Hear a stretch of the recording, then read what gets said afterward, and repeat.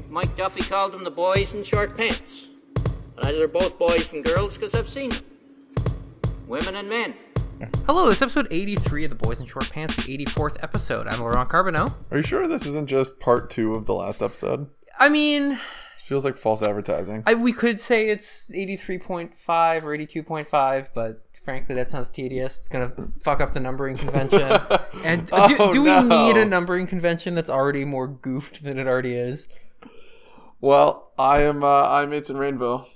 Very good. And this week we're sort of doing the follow-up to our episode on Cabinet last week, which you haven't listened to. You can listen to at wherever you got this podcast episode from. And you should, because it'll give a little more context for our discussion. Though, frankly, don't feel like you have to listen to an hour's worth of podcast just to listen to this one. As was recounted to me by a listener of the podcast who is not incredibly engaged in politics, it was an hour of listening to names of people she had no idea who they were. At the same time, it's like if you're listening to a Harry Potter podcast and you haven't read the books and you're like, I don't know who this Hermione person. It's like it just may not be the right podcast at that point. No, I don't know. There's understandably there's like Hermione. Hermione. However you say it. I just said it. Ron Weasley and Harry, and then it's like we're not getting into like the C-list cat or.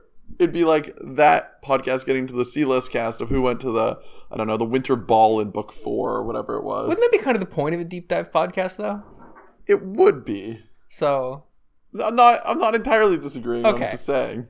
Yeah, I mean, you're gonna hear about the deep cuts on this show. Fair stuff only the real heads know about. God, Harry Potter podcast sounds terrible. Honestly, that sounds like one of the worst possible things you could. If you do listen to Harry Potter podcast, just do yourself a favor and don't. Although, not as good as a West Wing podcast. God, I saw something really great today. Another one of our favorite podcasts, Report This Post, has a great Twitter account.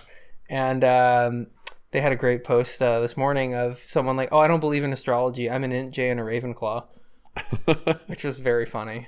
It's all the same shit. Anyway. We want to talk about the sort of the B-side of last week's... A-side, I guess. Yeah, the metaphor fell apart. Which is to say the opposition front benches, not counting the bloc because we just don't have as much to say about them, and there's not really enough like background material for us to dig into because they're all new. Yeah, to federal politics. All new, and virtually everything there is new, although they are now in the third party position, so they are... And they did come in swinging elbows when it came to parliamentary entitlements and everything, so they at least remembered how to do that. There you go. How to treat the Parliament of Canada as an ATM. So, good on you, Bloc Québécois. All right, where do we want to start? With the Conservatives? Yeah, that would make sense. So, again, this is about a week old now because... Well, yeah, many of these announcements were made last week. But sort of how it rolled out was Scheer did his, I think it was phrased, leadership team announcement. Yes. On Thursday, and then it sort of was a quiet release of the critics, which struck me as a little unusual. But it was the leadership team was more or less status quo with one large exception. Indeed. The surprise of the day was Leona Alice-Lev being made deputy leader. Yes, and for those of us those of you who don't remember, she was first elected to Parliament as a Liberal member of Parliament for Aurora Oak Ridges Richmond Hill, a Toronto area riding, in 2015, and then crossed the floor to the Conservatives in early this year, I believe. Yeah, in January of this year. Sounds about right. Yeah. Probably not January because there was like one sitting day in January. Oh, yeah, February. But... Yeah, it was like the first day of the last sitting. Of the last sort of chunky sitting. Yeah. Sure. So, yeah, they that was news in the sense that it sort of signaled, or it was intended to signal outreach to, persuadable liberals and like, hey, look, like we got a former liberal to be our deputy leader. So we will circle back around to this, I think, in the discussion around Andrew Scheer's continued presence as Conservative leader. But suffice to say that the reception was mixed. Yeah, I think that's fair. Let's put aside that conversation for now. I mean, much of the rest of the leadership team, Alan Reyes is Quebec political lieutenant, Candice Bergen continues to be House leader. Mark Strahl continues to be chief opposition whip, etc. Because there are a number of deputy opposition whip, caucus party liaison, national caucus chair. There's a number of positions that fall into this, but largely the same as pre-election. Where there was a bit more of a shuffle, of course, is in the cabinet ministers. Shadow cabinet Ministers, rather. Yes. Or critics, as other people call them. Yes, of course, if we recall that the shadow cabinet nomenclature was introduced by Andrew Scheer early on in his tenure, mirroring a little more closely what's done in the United Kingdom. Yes, though we don't have the shadow chancellor position because we don't call our finance minister the chancellor of the exchequer. Shadow Chancellor for good reason. Is the coolest title. Yes. The Shadow Chancellor. It's very cool. It just sounds like something Conan would fight. I don't know. 100% fair. Yeah. So you didn't account for my snake men, Conan. Sorry. So when you look at shadow critics, I mean, the first thing to know is there are now 120 odd conservatives. Yes. Whereas there are 36 or 37 ministers in the Liberal government. Yeah. So you have to make decisions about what you're going to lump, what you're going to break down, how many critics you're going to make. Yes. Because people like having critic roles. It makes them important. It engages them more in question period. It keeps them on top of things. Yeah. They feel a little more ownership of files, that kind of stuff. The one thing is they're also they're following a lot of the same consideration that government has when they're putting together a cabinet, in the sense they want to have regional representation, sort of internal diversity, making sure the factions of the party are represented. So there's a lot of the same considerations that go into that, which I suppose we'll see over the course of this quick little go over of. Well, to pull out a very obvious one right away, for instance, is Luc Berthold. Yes, in the Mégantic l'Érable, is infrastructure and communities. Yeah. And he's, of course, a Quebec area MP. And then they made an associate critic for infrastructure from Alberta. Yeah. But associate critic, sometimes the deputy critic roles are like rarely ever come up. But if I'm not mistaken, now I just need to remember who they made deputy critic on infrastructure. Matt Genereux.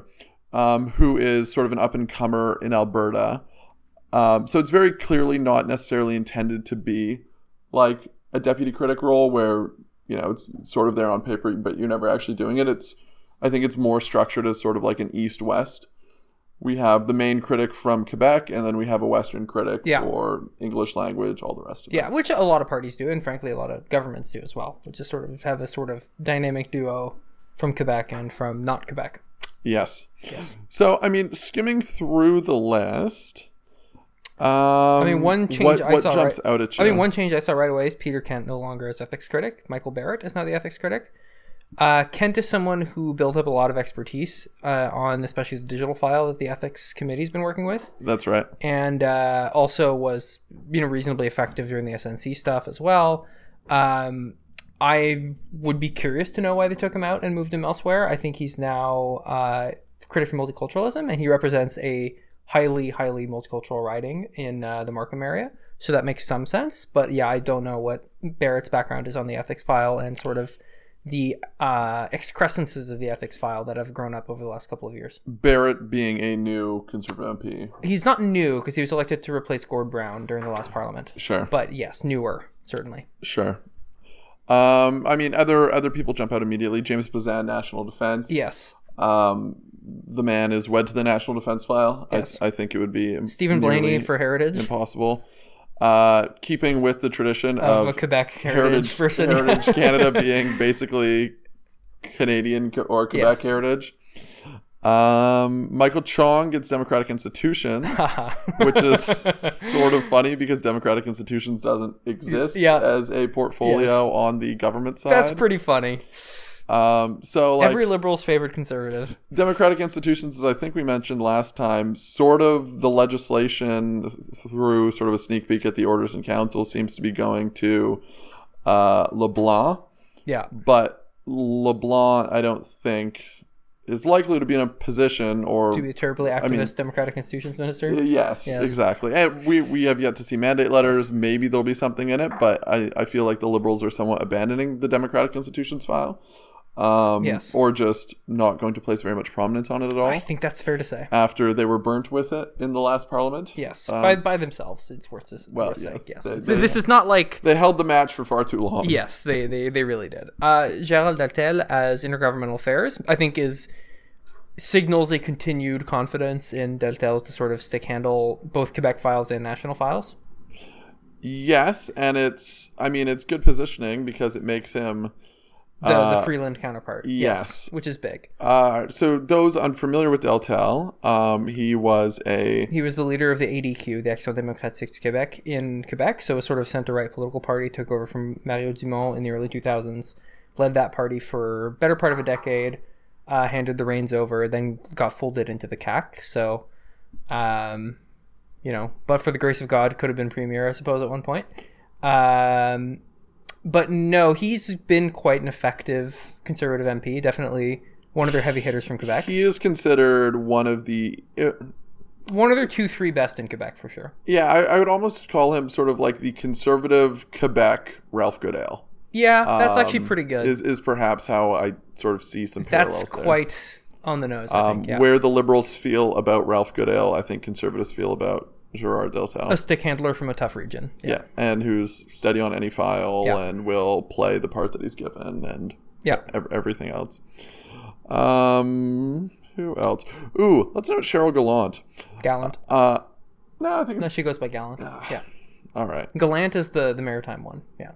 So her position is Veterans Affairs Associate and Economic Development for Northern Ontario. Which is a little odd because Renfrew, Nipissing, Pembroke is a Ottawa Valley riding and is not really in anybody's conception of what Northern Ontario is. And now the Tories actually do have an MP in Northern Ontario. Yeah, fair on all of those points. Yes. He's brand new, admittedly. But I was just thinking, I thought she did not have a cabinet committee, not a cabinet committee, a standing committee role or a critic portfolio in the last parliament. Or in the tail end of the last parliament. To give some context on Cheryl, she is, I think, probably one of the, and I'm putting this very generously, one of the more gaffe-prone members of their caucus. Oh, what? I've never... She's had some gaffes and goofs in the last couple of years. I think, fair to say, she's prone to produce some embarrassing headlines for the party, so keeping her in an associate role and then kind of a very minor role for FedNor is probably safe, but we'll see. I always love when she makes the news, personally. It's always funny. We have Garnet Genius, multiculturalism. I'm not even going to bother correcting your pronunciation of that one. Genius? I don't. The thing is, I don't even know. It's not genius, no, although common mistake. Yes, by him too. Marilyn Gladue remains on the health file. Which she was science before, and then for a while, yes. But I'm saying before, like in the earlier days of the last parliament. So her background is actually as an engineer. I'm actually a little interested in Garnet Genuis's multiculturalism credit because he is probably this is a little mean, but probably the member of caucus most likely to use 4chan often. So just in the sense that he's a reedy nerd with weird opinions. I know what you mean, but I somewhat disagree. He's sort of... No, I know he's more of like a... He's the type of MP He's a different kind of weirdo. Very engaged in the all-party caucuses for various interparliamentary friendship groups, particularly interested on the foreign affairs and the religious freedoms file. Yeah, is sort of he definitely has a very strong he was one of the very few people to vote against the motion in the last parliament calling on the Pope to apologize for the Catholic Church's role in residential schools, which didn't endear him to me certainly, but yes, a bit of a weird guy. So we will see what he does with that. Well, actually, I guess that makes me a liar about Peter Kent, though. Because I thought they moved him there. He's in immigration, refugees, and citizenship. Okay. Similarities. A little bit of overlap there. Mike Lake is international development's interesting. The Honorable Mike Lake. Yes. Do you know why he's the honorable mention? I do, because you love telling the stories, because he was appointed to Privy Council to give a presentation to Cabinet, despite not being a member of Cabinet. Correct. Yes. So. You thought you had me there. Really proud of yourself for that one.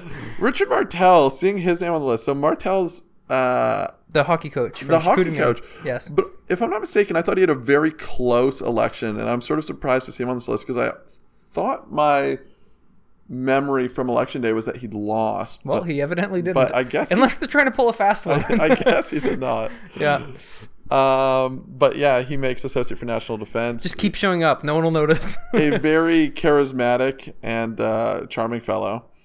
We have Aaron O'Toole back at Foreign Affairs. Yep. I'm trying to remember. Yeah, it is back. Yeah, I think He was public safety early. Yeah. And then I think he went to Foreign Affairs. Yeah.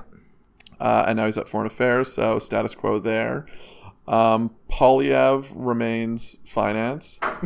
And NCC. And yeah, that's... because he's a Ottawa area MP. Unlike the not Ottawa area NCC minister, but that's beyond the point. Pierre Paulus, another one of sort of the strong Quebec performers. Yes. As public safety, border security, and emergency preparedness. Rempel moving over to industry and economic development, I think, is interesting. Going by Rempel Garner now. She got married. Yes, fair. I just suspect no one would know if I just said Garner. So Rempel Garner. Yes. Industry and economic development. So first slice of that, industry is basically Baines, because there are no science critics in the lineup. So it's, I think, best understood as basically the mirror to Baines. Yeah.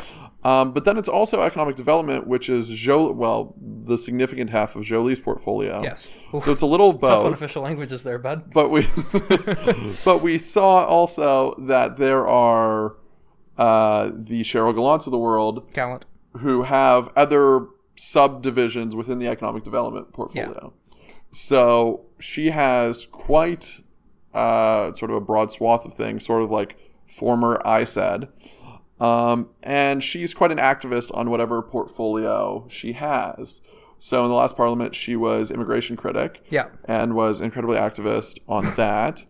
And now with industry already, I think she's the only shadow critic I can think of where I've seen articles putting out ideas and perspectives as to what direction they want to take their shadow ministry, let's call it.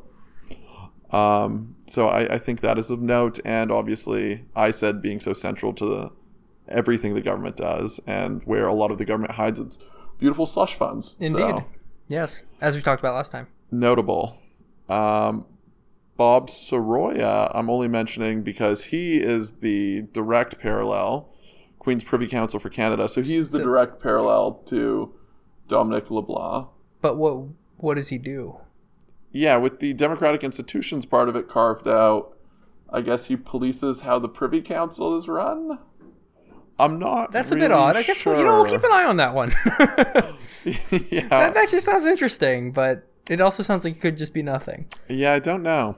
Shannon Stubbs being natural resources, quite an outspoken, strong Alberta. Yes, MP. rural Alberta. Yeah.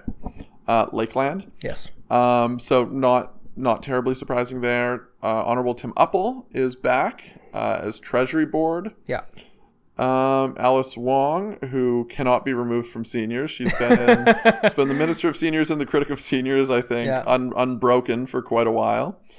And then just to close, I mean, are there any others that you'd point out? I guess their new Northern Saskatchewan MP as John Williamson's back, eh?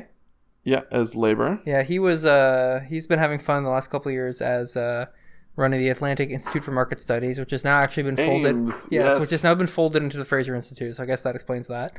And it's the Labour critic, so I'm sure we'll get all the tedious libertarian takes we can imagine from the Conservative Party on this. So I look forward to it. The Labour file is one that.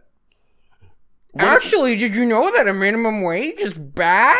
It's like, ooh, this is spicy stuff. The Labour file, when it's hot, it's hot. It's usually when large strikes are pending. Yeah. But the vast majority of the time, it's quiet. Did you know that union members cannot feel pain? That will be, give them a couple of years.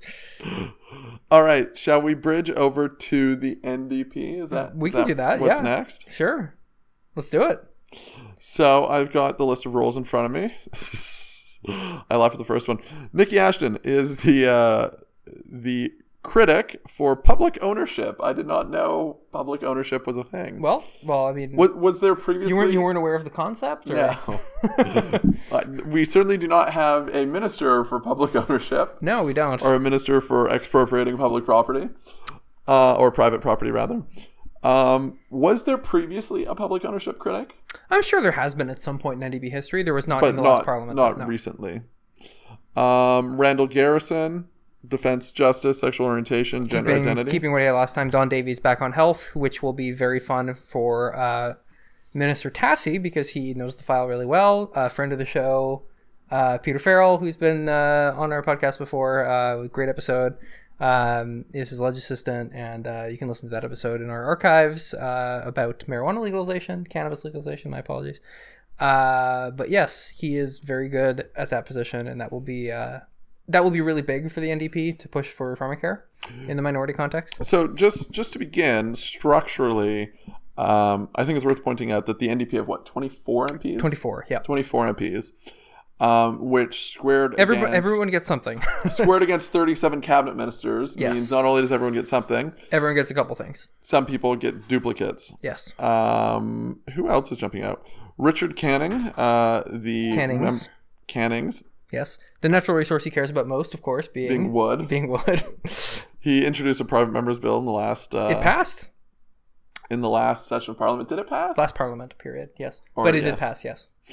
Who else? I mean, there's a few new names here. Yeah, so, I mean... Notably Laurel Collins. Yes, who's the new Victoria MP, who fought a very, reasonably tight race there, is now the critic for environment and climate change. So that's definitely a big vote of confidence for an MP who seems very promising. So I think that will be good to see. She's Vancouver Island as well, which will help them sort of regionally and issues-wise sort of help on the green flank a little bit.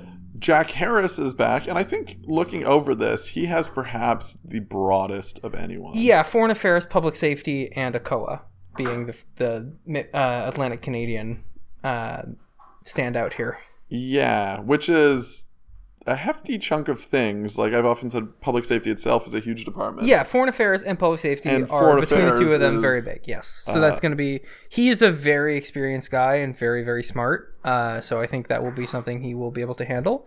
But it will be definitely interesting. Lindsay Matheson of Matheson clan fame. Indeed. Do you remember what her mother was in the last Parliament? All variously veterans and Canada Post. So not that. Deputy Whip, critic for DIY. Diversity, Inclusion, and Youth. Or arts and crafts. Yes. Take it however you will. Post-secondary education, women, and gender equality. So a number of different little packages. Yes. There. Remind me how you... Mumalak. I think most people call her by her first name. Mumalak, and then the last name is? I don't know how to pronounce it. Okay. I will be honest with you. Putting you on the spot there. Yes. Gets Canadian Northern Economic Development Agency. And Northern Affairs more broadly. And Northern Affairs, which makes sense. Yes. So what's I think another interesting one, Heather McPherson, who is the lone non-conservative Prairie MP. The Edmonton... Strathcona. Yes. Yes. The University of Alberta riding. Yes. That I once upon a time ago lived in. Indeed. She took over from Linda Duncan. Yes, and is the Deputy House Leader and Critic for International Development, which is sort of her personal background.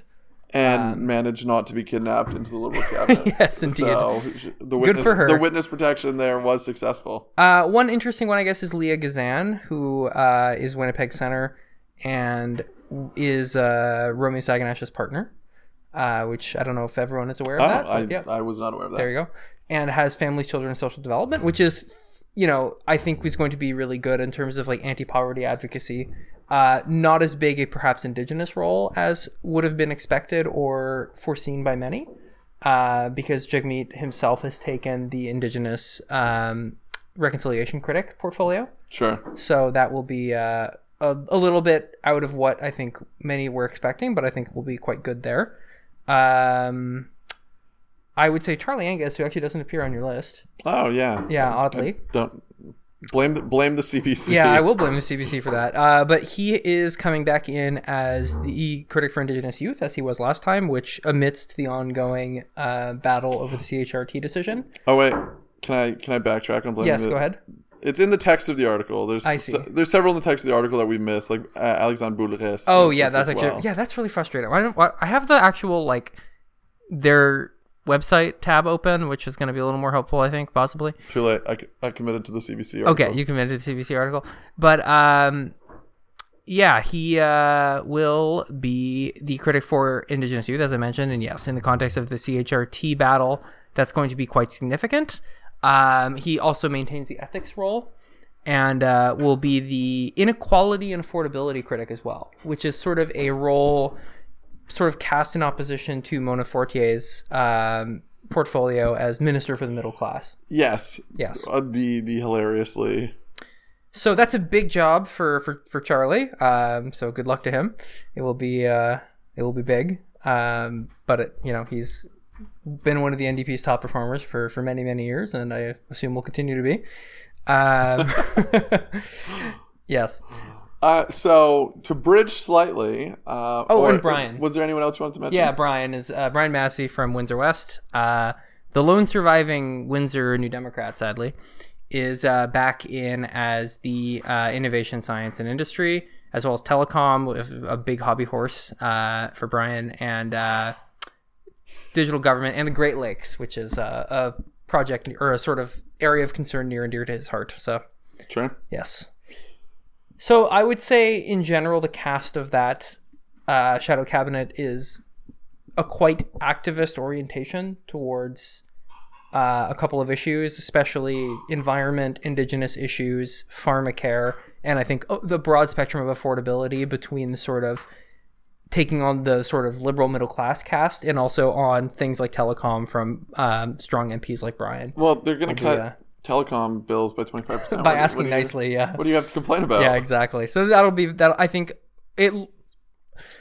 there was a difficulty adjusting to the reality of a much reduced caucus in the aftermath of the 2015 election, and I think at this point there's an embracing now of this is the size of the team and we're going to use it more effectively, which I think, given the kind of slow couple of years the NDP had between Tom Mulcair's leadership and the kind of slow start off the ground Jagmeet had in his first 18 months or so as leader, I think they're going to be more able to hit the ground running in this parliament. So we will see.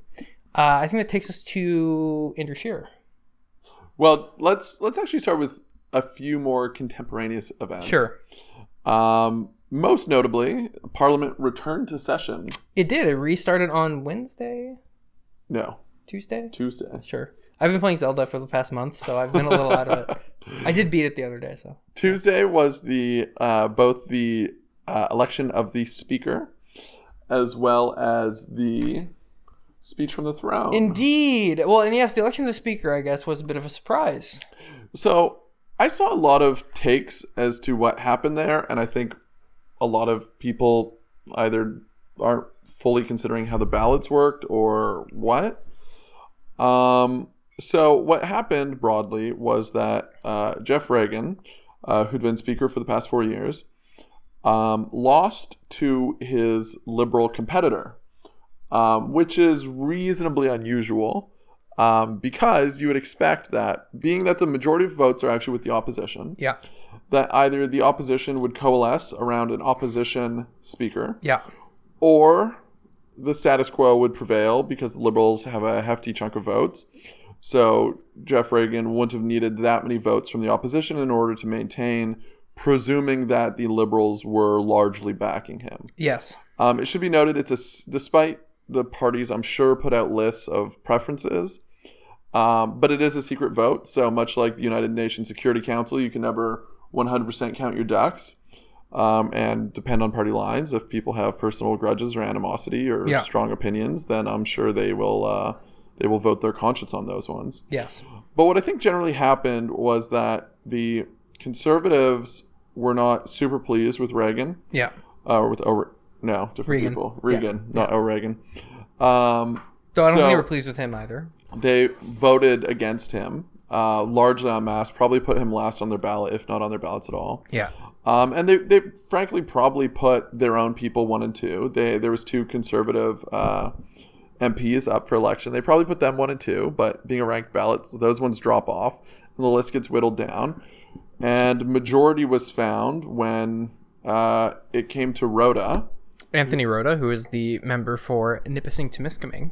So apparently Rhoda did quite a reasonable amount of outreach towards sort of French language MPs, a bit of a stronger French speaker. Yes, and it's fair to say it's a very bilingual riding. So yeah, likely the Bloc gravitated towards Rhoda, the Bloc largely having, not much of a dog in that fight. Yes. Yeah. I should also note the Bloc being the significant party that did not run a candidate for speaker. Yes. The NDP ran a candidate for speaker. Carol Hughes, who was the assistant deputy speaker in the last parliament. Who undoubtedly was their first choice. Yes. And also worth saying that Rhoda had a position in the speakership sort of, I don't really know what you call that, team, I guess. Yeah. Yeah, because he was not the assistant deputy, but not the deputy, because that was Bruce Stanton, I think. Yes. But it was one of the... Yeah, one of the top 4 positions there anyway. So it seems like opposition votes largely, I would say Conservatives and Bloc, coalesced around Soda in the first few ballots. Rhoda. Soda. Different person. Yeah. Coalesced around Rhoda in the first few ballots. The NDP vote, frankly, could have been split. I don't know that they have strong animus one way or the other. But either all of the NDP votes went to Rhoda, which maybe happened based on the advice that they were given, or there was a block of Liberal MPs, be it new MPs or otherwise, who were swayed by Rhoda. Mm-hmm. So Rhoda certainly likely had a constituency within the Liberal Party that was voting for him, and that's what made the difference. Yep. That he likely did not get at the end 100% support of the Liberal benches. Yeah. Otherwise, the amount of support, the 17 votes he would have needed on the other side likely would have trickled in. Yeah. But it seems like there was a block voting against him. And to be honest, I don't really know much about why people don't like him or didn't like him. And the ultimate upshot of this really may be quite slim. So I should note that. He's homeless now, I suppose. Yeah. So he loses the farm, but Speaker does get an apartment in Parliament, as well as a house and driver and a salary bump up to the ministerial level, which is about 225 or something. I know it's more than that. Oh, is it? Okay. I always think it's 250 or 260. Okay. But one of his promises was to bring back sort of I don't know if it was a Milliken tradition or it predated Milliken. But former Speaker of the House, Peter Milliken. Yes, was to bring back the dinners that Milliken hosted.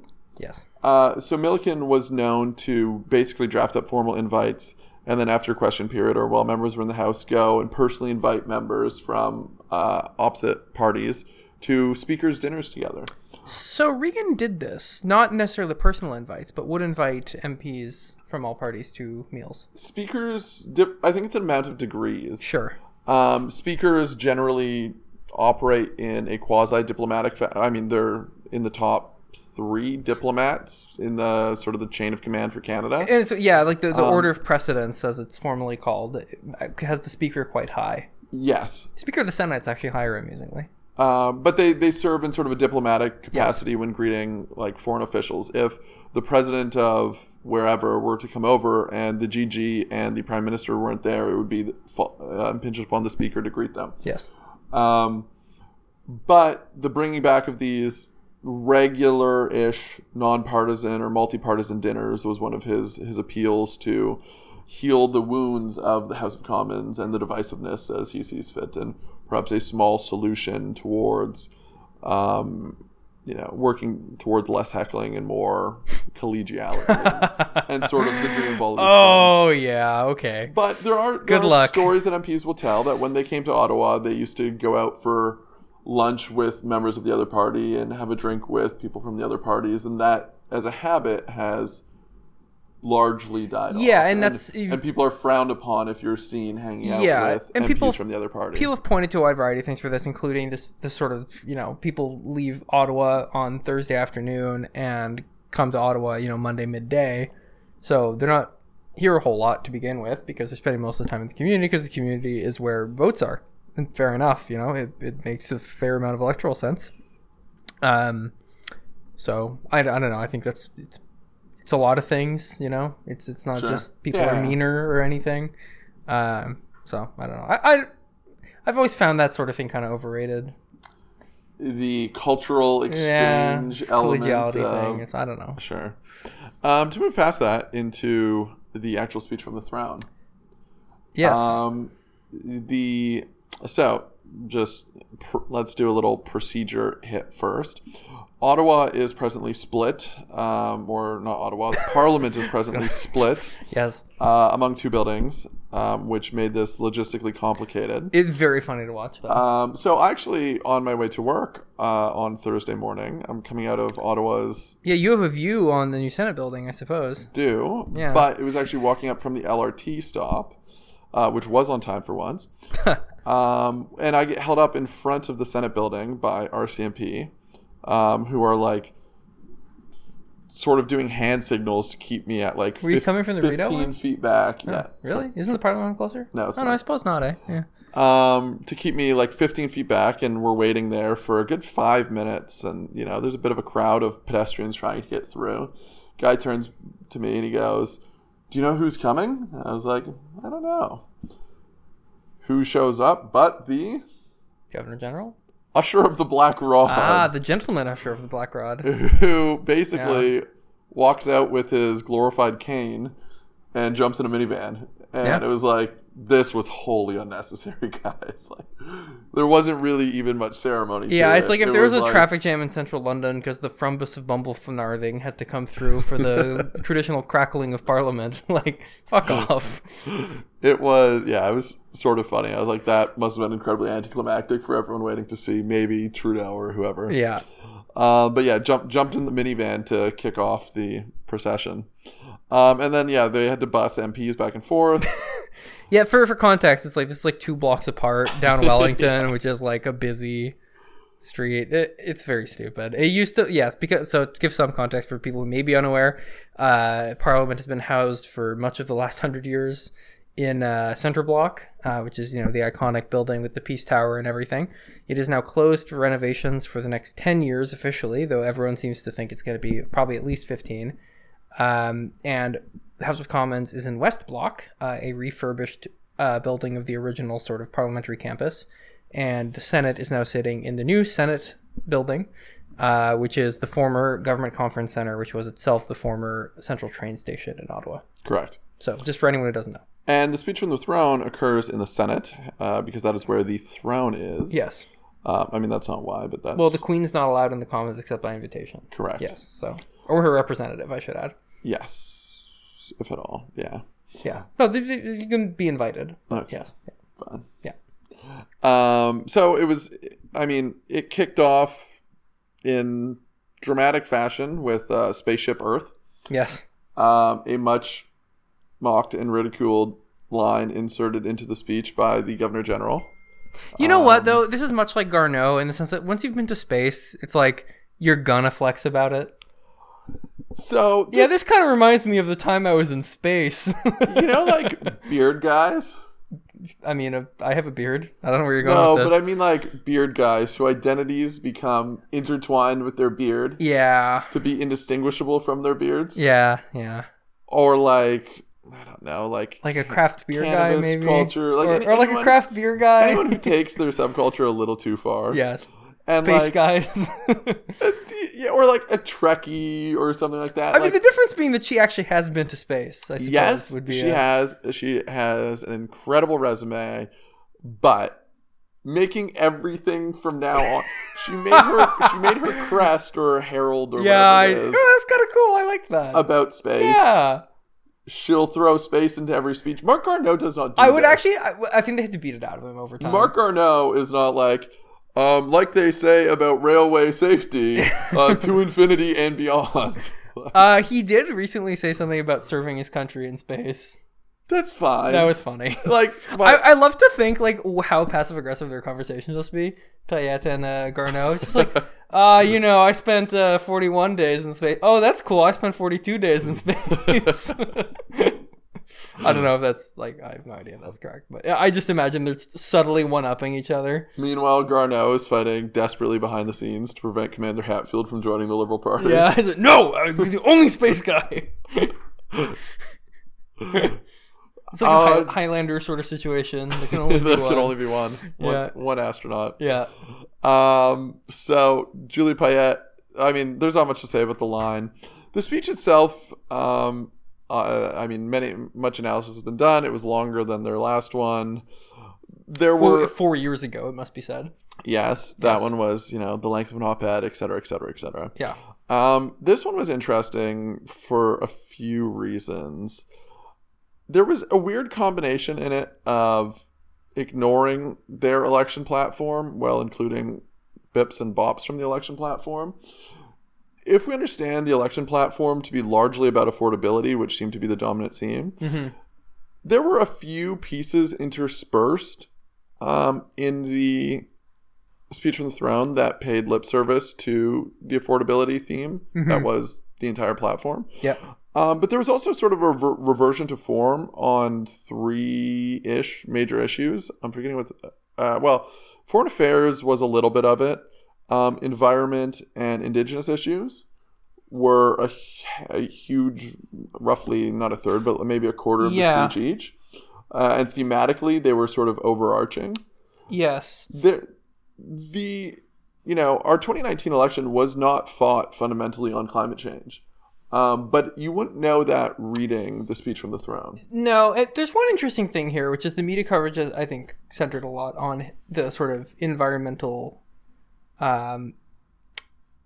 tenor of that speech. Sure. And I think it's been pointed out that, what does Justin Trudeau have to do for people not to take him seriously on climate?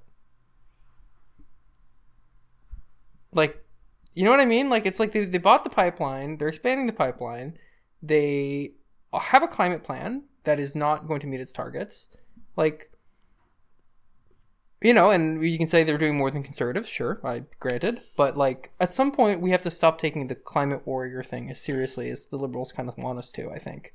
I say we. I kind of am talking to media here, but, maybe just don't buy what he's selling if it's not really all there. I don't know.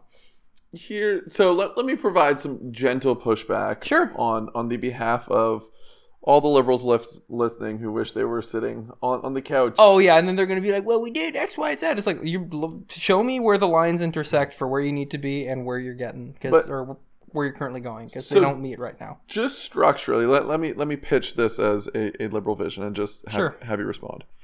So the Liberals did invest a significant amount of political capital in pushing through the carbon tax. Yes. And the carbon tax, scales up somewhat, and that's all factored into projections. But it doesn't get to the eventual target. Yep. There's been conversation with the Liberals introducing a new target about a year from now, et cetera, et cetera. But in that... Depends when you ask them, but... 4 years, their initial 4 years in government, their plan then did not take them all the way to the target. But they were expending basically political capital at an incredibly high burn rate to get to that point. So what is to say, or what is to prevent you from believing that the Liberals will continue to use political capital to continue to ratchet up their climate action to meet said targets? A couple of things. First of all, I just want to tackle the central frame of this, which is that seriousness on climate change is a carbon price. I think all economists agree that a carbon price is a good way to reduce emissions with low cost. I think that's what people will say, and I think that that's correct. I think when you're looking at a short timeline, the longer-term behavioral and technological shift effects that you're looking for from a carbon price are not going to kick in rapidly enough to drive the emissions reductions you need, except if you jack up the price very high, which, despite the distributional or redistribution effects of the kind of rebate they do, is still going to hit people up front, and they only get the money back at tax time, which for many people who don't make a lot of money, you're not going to be able to afford, however many more percent on stuff you buy every day to get 200-300 back in March or April. Yes, I do hate the use of the tax system in this way. So I just want to flag that right there, that like the carbon tax, yes, it is a viable mechanism to reduce emissions, but there are costs, obviously, and there are political costs, and that is more visible. And I think, Andrew Coyne is frequently the person who says, well, should we do something more expensive that doesn't work as well? And sometimes the answer might be yes. Maybe you should do something that is more expensive and doesn't work as well. If you can make it work, if you can actually get more emissions reductions out of a more expensive mechanism, if it doesn't, for instance, this was kind of my second bracketed point here, but I'll pivot right into it, is the kind of Western alienation thing and the sort of Sturm und Drang over the sort of energy sector, which I think is I think rightly feeling quite pinched and targeted, and I think that's like not wrong, because there is a lot of sentiment of like we need to drive away from oil production, etc. And that it is what it is, but the carbon price has not helped that. If anything, it's made it worse. And they haven't really gotten any credit for their Trans Mountain expansion from the people who are mad about the perceived targeting of the oil industry, nor are they getting credit from it from environmentalists. So they're sort of treading a middle ground that makes no one happy. And ultimately, what you need for a successful environmental policy is political buy-in, and they don't really have it, right? Like, wait, are we talking about Obamacare or? Well, I think, yeah. No. I mean, fundamentally, this is the same problem that Obamacare had, is that it was a policy that made no one happy and created no constituency for itself. The only parts of the Obamacare package that really attracted defenders was the Medicaid expansion, which has been the part that's been impossible to gut. So there you go. Lengthy digression, I know. It's definitely a lengthy digression. At some point, I would like to go into further detail on this, because we wanted to do a climate episode for quite a while. Yes, I know we have. Because there's different parts to the carbon debate that I think often get lumped together. Yeah. There's a significant development in OBPS, so the output-based pricing system. Yeah, and Alberta now has its system that's kicked online, and that has superseded the federal one. And that, it's more importantly, it's going to be recognized by the federal one as meeting the federal objectives. But that is only one half of it. The other half is the retail carbon tax, which is and I mean the left the more controversial of the two. But the one that doesn't actually drive as many significant reductions. It's about a third or just under a third. But between the two chunks, the output-based pricing system, or like Alberta, it's called the tier system, is supposed to be about 2/3 of the emission reductions. Whereas the retail one is 1/3, but it gets 99% of the political hay made about it. And then there are other mechanisms that we're using, such as clean fuel standards and others.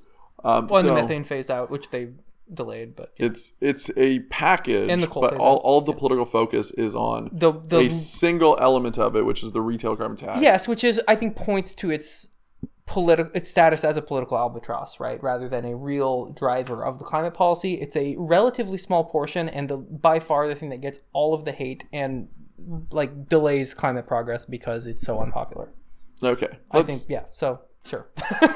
let's put a pin in the environment conversation. What was speech from the throne? Was there Was there any other standouts in the speech from the throne for you? What day was that? I might have still been playing Zelda. Thursday.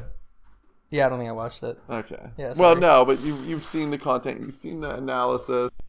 Yeah, maybe. I don't know. Yeah. more than the I did see some of the stuff in the environment which drove our lengthy digression just there, but fundamentally, I think the speech from the throne. I just don't think it matters that much. Less important by mandate letters. In the era pre-public mandate letters, which was sort of a Win Trudeau innovation or they love those. Development. They would call it an innovation. The public release of innovation letters. The speech from the throne was the equivalent. Innovation letters. Mandate letters was sort of the equivalent. Now all of Ottawa is on pins and needles waiting for actual mandate letters to be released, which are much more granular, and it sort of undercuts the importance of the speech from the throne. Yeah, that's a fair point. The mandate letters, everyone's been waiting for them. They should likely be released Early in this week, one would expect. TBD. I think it'd be remiss if we did not note Trudeau's lovely return to the international stage this week. Yes. They kept someone had to wrestle the shoe polish out of his hand. No, Mr. Trudeau, don't worry, we'll take care of the shoes. The NATO conference, which was going oh so well until another international debacle, which, I can understand why the guy didn't want to go to a monk debate. But which guy? Trudeau. Why Trudeau? Oh, I see. During the most recent foreign policy debate. Right. I forgot that was because fundamentally his that record, was for me really like I hope both sides lose situation. His record just is so poor on these things. Yes. But to bridge to our final sort of area of discussion today, you wanted to talk about Andrew Scheer and what's going on in the Conservative Party. So a month ago, if you had asked me, and I suppose in a matter of speaking, we did, in that we recorded an episode on talking about this. I sort of thought, I think Andrew Scheer can keep his job if he wants it. I think Andrew Scheer has not showed over the last month and a half that he actually wants to keep his job, and I think it's fair to say that his critics have become increasingly vocal with not much pushback from the Andrew Scheer camp, and I suspect he is not long for this world as leader of the opposition. So, a few things. One, I mean, you're certainly right. Oh, there we go. We can go home. Well, no, not on everything. You're right that immediately post-election, I think there was the opportunity for him to be a little bit stronger and more forceful and take up more space, which would have quelled critics a little more and prevented them from getting the foothold that they have. But that's not what happened. A little bit of a power vacuum was created. Yep, that's exactly it. There was the perception of blood in the water. And that has resulted in sort of a snowball rolling downhill. Oh, we are really mixing the metaphors today. Damn it. Gathering steam. So we got a steam-powered shark snowball here. Which we'll see if it can be stopped. So I mean, honestly, it's steam-powered and a shark. I don't see good odds here. There have been a few developments on this worth noting. So a lot of the outspoken critics so far have been former staff. Yeah. I guess highlighting the role that staffers can get in terms of their sort of independent influence from their elected masters, where a lot of former, or some rather, not a lot, because I mean fundamentally when you were prime minister for 10 years you had a lot of PMO staff, but a lot of people are able to leverage their position as former PMO staff to get headlines in order to build yourself a political platform. One of the more smart people just start a podcast. Yeah, exactly. One of the more notable sort of trends in it is that the people who are most outspoken right now are not generally people who were supportive of Andrew Scheer in leadership. Often they fell into other camps, most notably the Bernier camp. Yes. So for people in the Bernier camp to now be agitating when the guy that they lost a hard-fought race to and is perceived to be in a weakened position, for them to be agitating is to a certain extent not expected. Not unexpected? Yes, not unexpected. Okay. It remains to be seen. So sort of the subtext to all of this is, if there is a leadership race, ultimately some of them are advocating that Andrew Scheer step down and rerun in a leadership race to reaffirm his mandate. That's obviously generally political suicide. But there isn't necessarily a roster of immediate conservative leadership candidates that comes to mind. A lot of the presumptive A team that was seen to be sitting out the last leadership race, the Jason Kennys, the Brad Walls, the James Moores, the Peter MacKay, now Rona Ambrose, although Ron Ambrose, yes, not the hardware store. Yes. There's a lot of doubt as to how many, if any, of Jason Kenney's a little busy, I think. So, yeah, a lot of people will throw out Jason Kenney and Doug Ford in this type Brad of Wall conversation. is just like shoveling money hand over fist. Yeah, I don't really know what he's doing. He's working.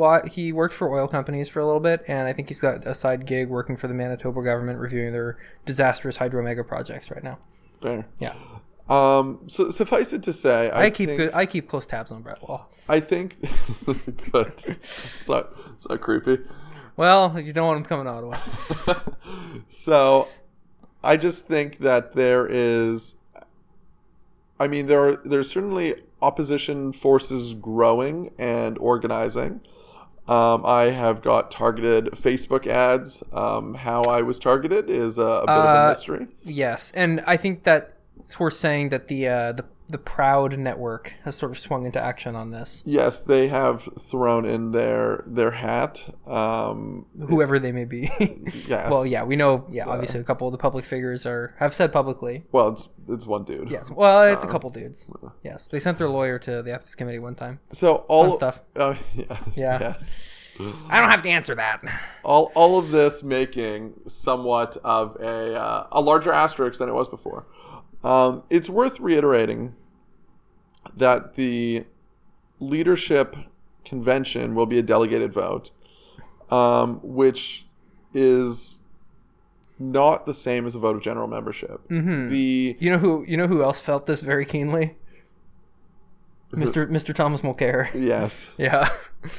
So the average member who wants to buy a membership and vote for or against Andrew Scheer is not going to be able to. Yes. You need to basically have long-standing roots in your EDA and have the capital to fly to Toronto. So does the Conservative Party sort of do the thing where if there are leftover credentials, they hand them out to people who want to go? I have no idea. Okay. Zero clue, but I suspect they're... Yeah. I suspect it will be reasonably competitive to be elected a delegate at Sure. this. And there's a lot of organizing that both the Scheer camp and the so-called nebulous forces, although I'm not sure how nebulous they are. Very nebulous. No, this is good audio. We're keeping this. Okay, Etienne got himself some water and Doing better. we're now back. Yes, so the nebulous forces. 4 hours of yell talking at the back to Ottawa parties has been That's hard why I on don't the go force. to these things. Yeah. Among many reasons I don't go to these things. So I mean, I'll lay it out like this. Ultimately, the organization or the oppositional forces will not win unless they're organized. So anyone who thinks that they are not organized, that they're not planning to organize or in some degree, I think is delusional. These staffers are not speaking out For fun. For funsies. Yeah. They know, each and every single one of them knows that they're going to have to try and organize at the grassroots level in order to have to have the desired impact. So it's increasingly concerning for Conservative leadership, I believe. Yeah, I think they're screwed at this point. Yeah, and no, I'm good, thanks. We wanted to flag this at the beginning, but the Leona Alslav appointment as deputy leader, I think, was badly taken in caucus. As someone who was not conservative until like a year ago. So two different frames have been put on this. The oppositional frame is, she has deep conservative roots. What? Sarcastically. That's the sarcastic frame. Yes. She voted for Stephen Harper. Against Stephen Harper. Again, sarcastic. What? Sarcastic again. Oh, I see. Okay. There you go. Now you're getting the tone of sarcasm. Okay. Got it. Yeah. Maybe I've lost my sarcasm tone in my sore throat. And then the other one is, these are the people that, and now this is not sarcastic, just so you're aware. Okay. These are the types of people. She's a great story of a liberal who's joined the conservative ranks. It shows the tent, and sort of the broadening of the tent. So I would say both of those people have a point. But I think the time to make that call was before the election, when the overwhelming criticism of the Scheer leadership was that it was too focused on the conservative base, and then ran a campaign that was entirely focused on purely talking to the conservative base, and lost. And now to come out and sort of punish his own loyalists in that way, much like how Bob Rae in the end really undid his government by Rae Days, right? Which is to say that, you capitulate, you show your seriousness by throwing your most ardent supporters under the bus is not a way to win friends within your own political movement. No, there's always, this is a challenge for any leader, is how you square the circle on these things. Yeah, and it's not easy, right? You do have to make a call one way or the other. How do you show that you're changing and that you're being responsive to criticism without alienating Yes, and I don't think core? That circle was well squared in this instance. So the other element of Scheer, there's been a few pieces to sort of Scheer's action plan as far as, is publicly available. There's been somewhat of a listening tour, and there's also been the dismissal of 2 staff. Yes, the comms director and the chief. Yes, comms director and chief of staff, who neither of them had the deepest roots on the team. And it must be said, I don't think the affections of many in the Hill universe of conservatives. In some cases, I'd be more cautious about that. I don't know that that's necessarily true. I don't know. I've heard mixed reviews. I think they were just, prominent people in prominent positions. Yes, which never helps. Yes. So they were easy targets for dismissal to show that change was happening. Yeah. Sort of, but I just think there's a bit of a, you got to cauterize the wound thing on this, where if he had done this like day 3 after the election, it shows decisiveness. It's like, okay, I listened. I get it. We're doing this. Instead, it's like this sort of trickling thing where he's cutting his arm off like an inch at a time, just sort of trying to outpace the gangrene, and it's not really working. And the room is starting to smell pretty bad. Gangrene, notoriously fast-paced. Can be, once it gets far enough. Anything else? Laurent Carbonneau, noted gangrene expert. Yeah, coming to me for all your cauterization and amputation needs. Don't do that. No, I think that's pretty much all I wanted to hit I've actually today. got this thing on my toe if you'd like to take a look. Well, you have a big enough knife? Yeah.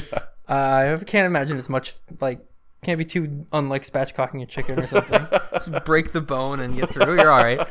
I think that's pretty much it, though. I think that covers the ground we wanted to cover, and delivers to our beloved fans the part 2. What was promised, albeit later than we promised. anticipated. Yeah. Okay. Well, that'll do it for us. Thank you. Get what you pay for. Thank you, indeed.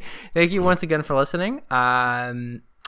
You can reach out to us. You always seem confused at this part. You always seem like you're not sure what you're supposed to say. Yeah, I don't. 85 episodes in. Yeah, 84. You can follow us at Short Pants Pod. You can tweet your angry thoughts at us at Short Pants Pod. You can send us your favorite recipes at Short Pants Pod. You can send us complaints about the podcast at Short Pants Pod. Actually, no, you can send those to @EtienneAB. And yeah. ABS, yeah. Oh, sorry. Okay, well, actually, that's even better. Perfect. Well, there you go. Thanks, everyone. Bye-bye.